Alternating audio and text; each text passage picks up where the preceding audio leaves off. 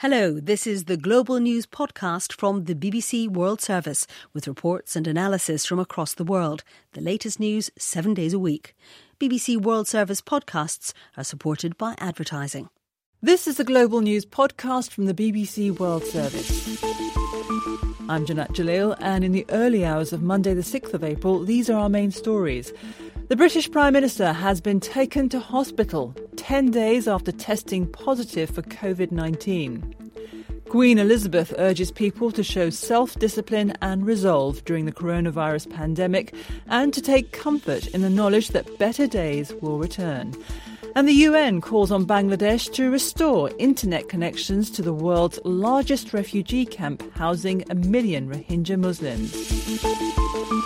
Also in this podcast, the consequences of the coronavirus pandemic on religious festivals and how world religions are dealing with it. We are celebrating the Holy Week, meaning the passion and the death and the resurrection of Christ. And this is a message in itself, a message of hope that the darkness will not last.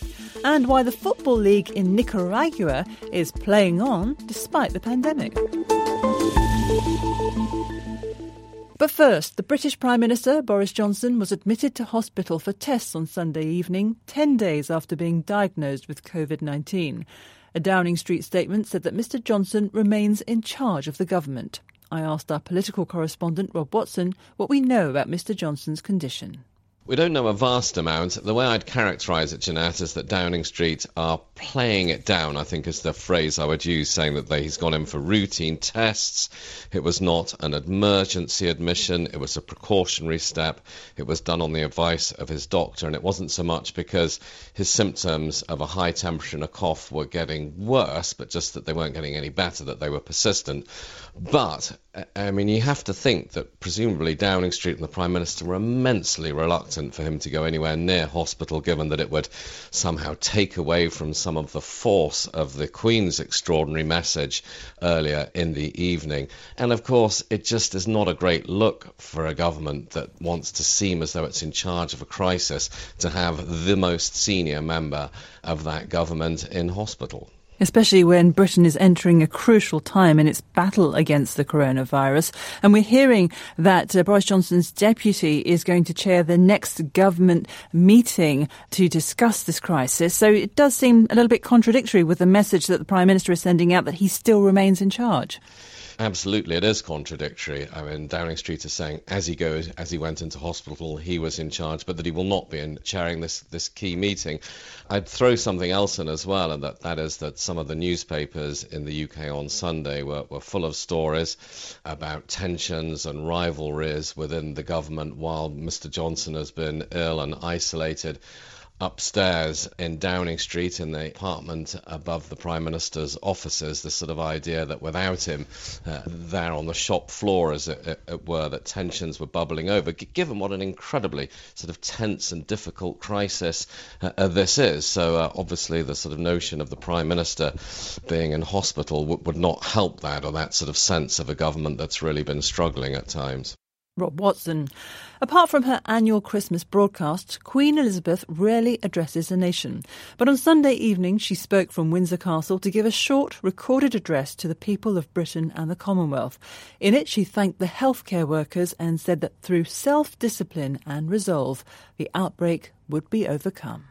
Across the Commonwealth and around the world, we have seen heartwarming stories of people coming together to help others, be it through delivering food parcels and medicines, checking on neighbours, or converting businesses to help the relief effort. And though self-isolating may at times be hard, many people of all faiths and of none are discovering that it presents an opportunity to slow down, pause and reflect in prayer or meditation. It reminds me of the very first broadcast I made in 1940, helped by my sister. We, as children, spoke from here at Windsor to children who had been evacuated from their homes and sent away for their own safety. Today, once again, many will feel a painful sense of separation from their loved ones. But now, as then, we know deep down that it is the right thing to do. While we have faced challenges before, this one is different. This time we join with all nations across the globe in a common endeavour, using the great advances of science and our instinctive compassion to heal. We will succeed, and that success will belong to every one of us. We should take comfort that while we may have more still to endure, better days will return. We will be with our friends again. We will be with our families again. We will meet again. Our royal correspondent, Johnny Diamond, listened to the speech. This was an ambitious broadcast that aimed to reassure, to inspire and to recast the crisis as a collective effort to protect the most vulnerable. The Queen spoke of the disruption to everybody's lives. She thanked those on the front line of the NHS, care workers and those in essential roles. Together we are tackling this disease, she said, and if we remain united and resolute, we will overcome it. She urged people to think of their place in history. Those who come after us, she said, will say the Britons of this generation were as strong as any. Echoes of the Second World War rang through her speech. But she did not speak of conflict or struggle, and the attributes she emphasised were peaceful ones, of self-discipline, good-humoured resolve and fellow-feeling. Johnny Diamond. His own official website bills him as the nation's doctor, so when the United States Surgeon General speaks, Americans tend to pay attention. This was the current Surgeon General, Jerome Adams, talking on Sunday on NBC's Meet the Press. The next week is going to be our Pearl Harbor moment. It's going to be our 9/11 moment.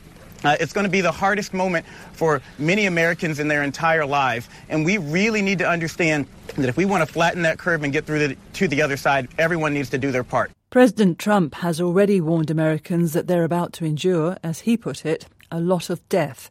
And the director of the National Institute of Allergy and Infectious Diseases, Dr. Anthony Fauci, has admitted that the US is struggling to get coronavirus under control.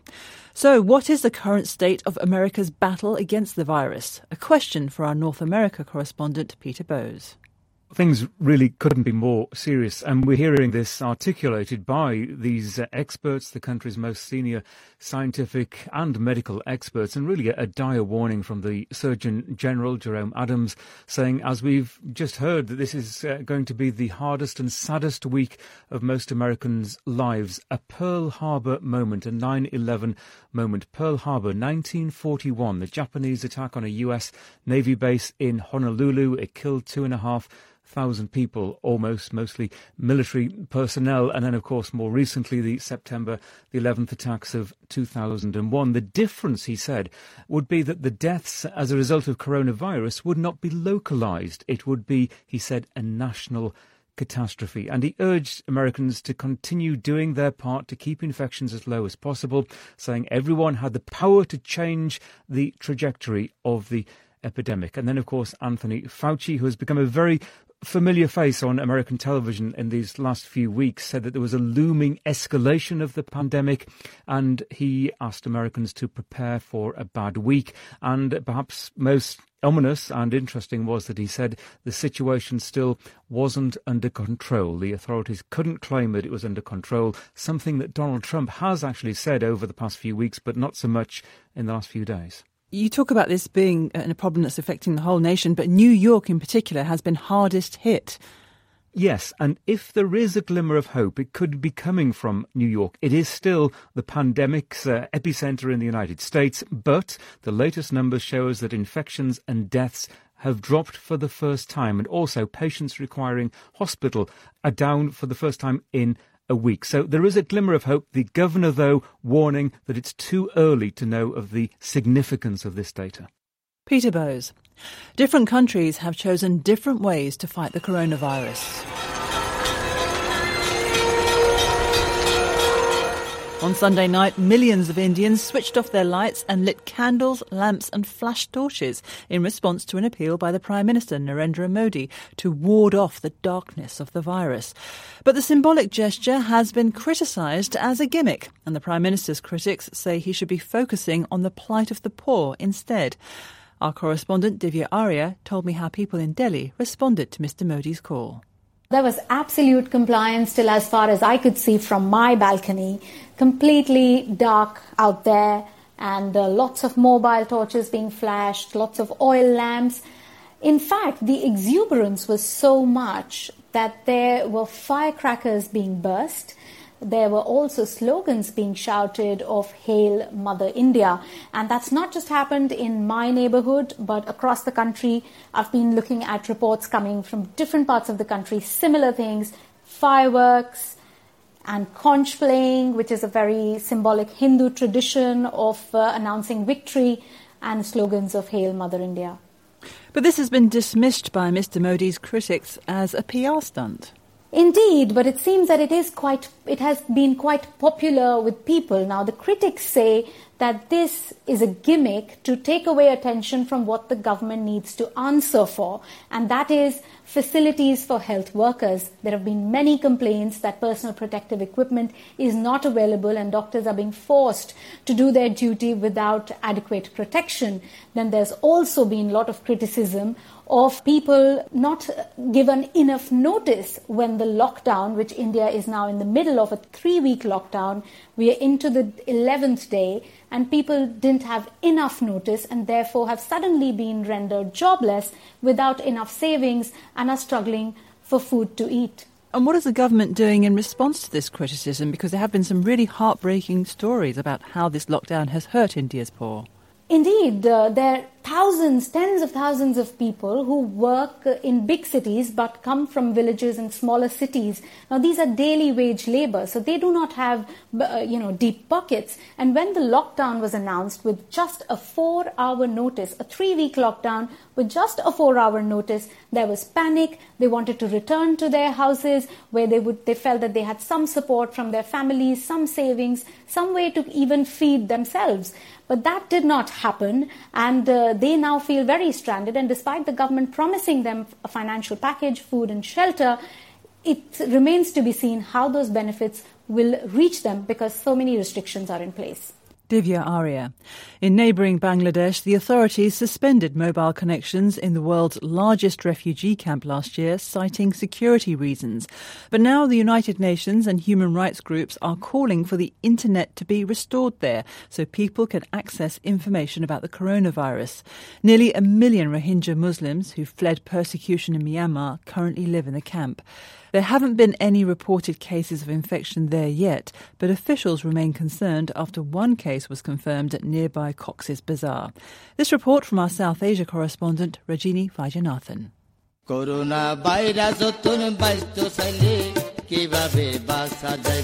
How can we escape from coronavirus, the singer asks. In this video, basic hygiene tips are set to music.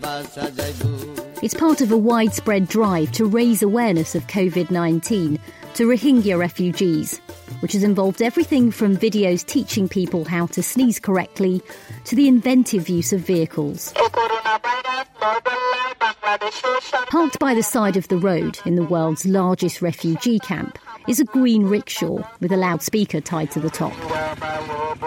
Coronavirus is an infectious disease that can spread from person to person, booms the message. This lo-fi way of sharing health warnings is essential in a place which has been cut off from the outside world. Louise Donovan's from the United Nations Refugee Agency. The UN and human rights groups are concerned that the Bangladeshi government is still banning internet in the camps, a move which began last September. We're continuing very strongly to advocate with the government of Bangladesh to re-establish this internet connection. This will enable people to have access to reliable information and also to have contact with their family and their loved ones. And access to information might encourage more people to stay at home. At a food market in one of the camps, crowds gathered to buy fresh fruit and pulses, oblivious to the fact there's been a lockdown in place for more than a week. NGOs have suspended all but essential services to limit social contact and the spread of the virus. Crammed in the two-room dwelling he shares with 9 other members of his family, Saidul Rahman is teaching his children the alphabet as they gather round him. Like so many others, he's now homeschooling his children. But one thing he's not been taught about are the dangers of COVID-19. We don't know about coronavirus. We heard that people can't stay close to each other. But our home is too small, so we don't know how we can maintain distance. It's also hard to maintain hygiene. We need soap to wash our hands frequently, and we don't have enough food to eat because it's difficult to get to the market. If coronavirus arrives in the camp, we don't know how we will survive. And if it arrives in the camps, which are densely populated, there are concerns about how the healthcare system will cope. Dr. Abdullah Al-Noman from Save the Children explains. In the camp right now, there is no facility to give any ventilated support to the patient. If the facility receives any critical cases, there are possibilities of many people could die. The Rohingya Muslims who fled persecution in Myanmar have already survived the darkest of times. Stateless, they don't have a government looking out for them in this crisis. One refugee had this plea. Dear Corona, please stay away from Rohingya refugee camps. Dear world, please save us. Rajini Vajanathan in Bangladesh. Still to come on this podcast, how the lockdown in South Africa has helped to bring crime numbers down.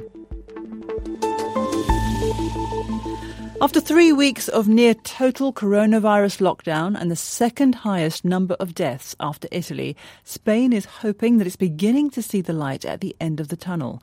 The recorded number of daily deaths has fallen again, although it's still well over 600.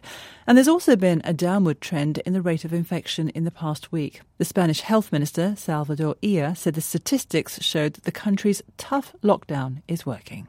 The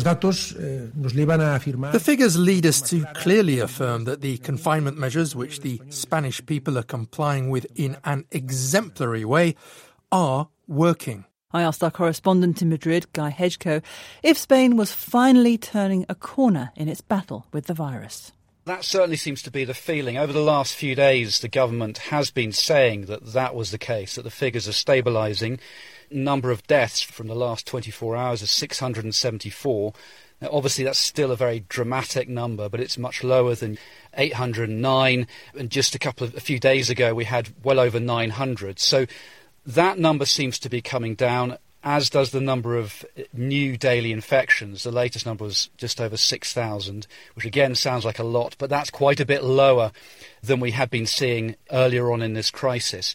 So the authorities believe that this reflects a stabilisation of the figures, and that although they are still rather dramatic, and that total number of deaths at over 12,000 obviously is tragic, but the figures do seem to be coming down, or coming under control at least. And this seems to be in large part down to the lockdown, which the Spanish government wants to extend for another 2 weeks. And we've been hearing how strictly Spain has been enforcing this lockdown, with a huge number of people being fined. Yes, that's right. The Interior Minister, Fernando Grande Marlaska, has given us the latest figures in terms of fines and arrests related to violations of the lockdown. And over 300,000 people have been fined because of that, and nearly 3,000 people have been arrested for related infractions. That sounds like a huge number, and that perhaps suggests that lots of people are out flouting these restrictions. But I think what it also points to, or perhaps what it points to more, is how strictly the police are enforcing these restrictions. They've carried out 3 million checks on cars, for example. There is a very heavy police presence, and they really are clamping down when it comes to enforcing these restrictions. But also, I think people feel a social responsibility to comply with this state of emergency as well. So that helps explain why it seems to be working broadly, even though there have been this high number of fines. Guy Hedgecoe. While it's nowhere near the scale of the outbreaks in the West, South Africa is the African country that's been worst affected by the coronavirus. But while the government lockdown, which came into force 10 days ago, was aimed at stopping the spread of the virus, it's also significantly reduced crime. Our Africa regional editor, Will Ross, told me more. It's interesting that the police have given out these statistics which certainly show a reduction in the amount of crime that's gone on over the last few days. What the authorities have been saying, they've sort of divided it up into various categories, but they're saying comparing the first week of the lockdown, when these severe restrictions have been in place, with the same week a year ago, murder cases have gone down from 326 to 94, and reported rape cases have gone down from 699 to 101. So a dramatic fall there, and also assault involving grievous bodily harm from well over 2,500 down to under 500 cases. So fairly dramatic drops in those statistics that they've given out. I suppose it's not entirely surprising given that there is a lockdown, but what is the reason the authorities are giving for this big drop in crime? Well, the authorities and the police chief himself, Becky Hele, he actually said that it's down to the fact that there's a ban on the sale of alcohol. He specifically said it was due to that, and it is true that it's hard to get hold of alcohol now in South Africa if you hadn't sort of got a supply in before the lockdown began. But of course, people will look at what's going on and the severe restrictions on movement and say that it's basically because people can't move around to carry out these crimes. It's also interesting that gender-based violence is still a huge problem, and the police say that over 2,000 cases of gender-based violence were recorded over a one-week period. Will Ross. On Sunday, many Christians marked the day on which Christ entered Jerusalem, but it was in a near-empty St. Peter's Basilica instead of the usual packed square in front of it that Pope Francis initiated the celebrations of Holy Week. And Easter isn't the only religious festival disrupted by the coronavirus pandemic. Passover and Ramadan are affected as well. All are taking place this month. Our correspondent in Jerusalem, Yolande Nell, has spoken to a rabbi, a priest and a sheikh to tell you how to get the most out of your holiday without getting or spreading the coronavirus. Disinfectant being sprayed around the doors of the Holy Sepulchre Church and Al-Aqsa Mosque and on the stones of the Western Wall. Like cities around the world, Jerusalem is shut. But its sites, sacred to Christians, Muslims and Jews, should be at the heart of celebrations for the coming holidays. This year's Easter services are just to be broadcast on TV, radio and the internet. Father Jamal Khadr is a Catholic priest in Ramallah. We are celebrating the Holy Week, meaning the passion and the death and the resurrection of Christ. And this is a message in itself, a message of hope that the darkness will not last. Cleaning is going on as usual as families prepare to remember the Jewish exodus from Egypt at Passover. And in the home of Rabbi Yehoshua Pfeffer in Jerusalem, the children also help with the food preparations. But this year, there won't be the usual big Seder meals with grandparents and friends. In a certain sense, this is going back to the Passover that we had originally in Egypt itself, because the way that Scripture plays it out is that each person was in his own home when God took us from this bondage.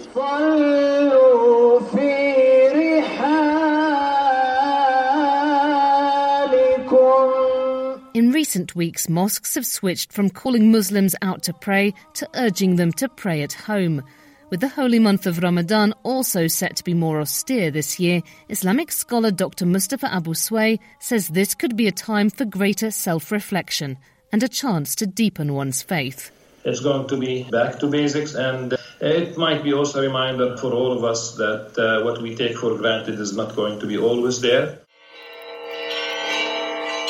The contested holy city of Jerusalem has seen many conflicts over the centuries, often between people of different religions. But now there's also a sense that a common threat could be an opportunity. There is certain willingness to put conflict on hold and collaborate during these difficult times. And I would say, why not throughout our lives? Why not basically have collaboration on a larger scale? Why not basically change our, worldviews? Rabbi Yehoshua Pfeffer and Father Jamal Khadr have similar ideas. We all face the same dangers now. We are one family and we should collaborate and work as a family together. I think that this challenge is a challenge that affects everyone so universally, so equally, that I think it's a real opportunity to unite all of these different faiths. Amid inevitable fears at a time of crisis, such sentiments can offer much-needed comfort. And many here will hope that they can lead to lasting change when the streets of Jerusalem's old city are bustling once again. Yolande Nell in Jerusalem. Professional football around the world has been a big casualty of the coronavirus pandemic. There are only 4 countries who are continuing to play in the midst of the COVID-19 outbreak: Belarus, Burundi, Tajikistan and Nicaragua. The decision to carry on playing in the Central American country has led to a surge of interest in their 10-team top division, but it hasn't been universally welcomed by the clubs involved. Nigel Adderley told me about the Nicaraguan leadership's apparent attitude towards the coronavirus outbreak and football. Well, there are currently 5 reported cases and 1 death in the country, and the President, Daniel Ortega, I think is determined to maintain an air of normality at a time when many other countries are enforcing quarantine and lockdowns. The Vice President, Rosario Murillo, who is also the President's wife, has insisted that tourist activities continue, and the capital, Managua, hosted a mini-marathon for hundreds of fun runners on Friday to help start a week of celebrations heading towards Easter. The health minister was also sacked last week, and I think the general approach is business as usual, so football continues, and although the matches are behind closed doors, there are 3 games on Sunday. So what can teams who are uneasy about playing actually do? Very little, it seems. The vast majority of the teams in the top division have links with arms of the state. There's one owned by the police force. Another club in Managua is bankrolled by the city's mayor. And the players who feature for these teams all say the same thing. They'll play until the government decides to call a halt. Dilianguen are the one side which voted against playing. They're independent of the state, but they did play on Wednesday. They all wore face masks and they beat the police team. And they're also playing on Sunday. And their general manager, Sergio Salazar, says the players are really scared, but they don't feel as though they have any choice. They have to play. So is this paying off for the footballing authorities in Nicaragua? Are more people watching the Nicaraguan league now? It seems they are, but rather like the situation in Europe, in Belarus. There are sports channels around the world with nothing to show. So they're expressing an interest in showing anything. And the Nicaraguan League falls into that category at the moment. And sports betting companies will also see it as an opportunity because gamblers at the moment have nothing to look at either. So it could prove to be an unexpected windfall for the sport in Nicaragua. And presumably in the current climate, the president will be fairly happy about that as well. Nigel Adderley. And in other news for football fans, Bayern Munich has said that its players will return to training later on Monday for the first time since the German Bundesliga was suspended more than 3 weeks ago. Bayern led the table by 4 points at the time. And that's all from us for now, but there will be an updated version of the Global News podcast later. If you want to comment on this podcast or the topics covered in it, you can send us an email. The address is globalpodcast@bbc.co.uk. I'm Janat Jalil. Until next time, goodbye.